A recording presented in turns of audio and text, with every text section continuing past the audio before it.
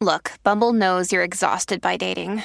All the must not take yourself too seriously and 6'1" since that matters. And what do I even say other than hey?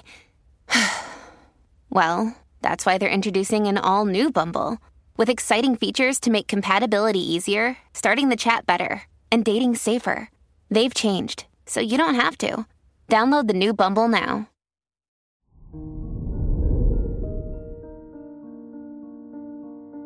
Hello there, Capricorn, and welcome to your horoscope for today, Tuesday, September 12th, 2023.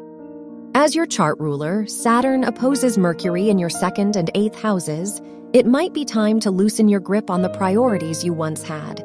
You're ready to be more adaptable about your needs and the progress you've made. It's just a matter of reconnecting with your intuition to ease your mind through your decision-making. Your work and money. With the Venus-Mars sextile in your 7th and 9th houses, it's a great time to invest in group projects and learning opportunities. Whether through formal education or other means, you'll benefit from immersing yourself in your field of interest.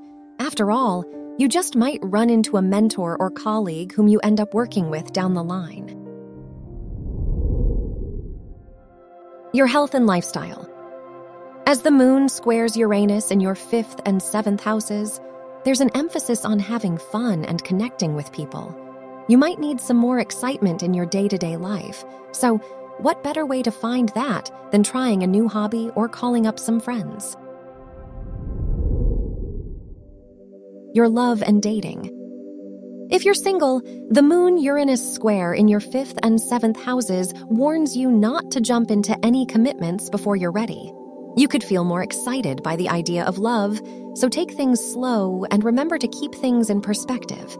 If you are in a relationship, it's a great time to compromise on a fun activity you both want to try. Wear purple for luck. Your lucky numbers are 7, 14, 28, and 35.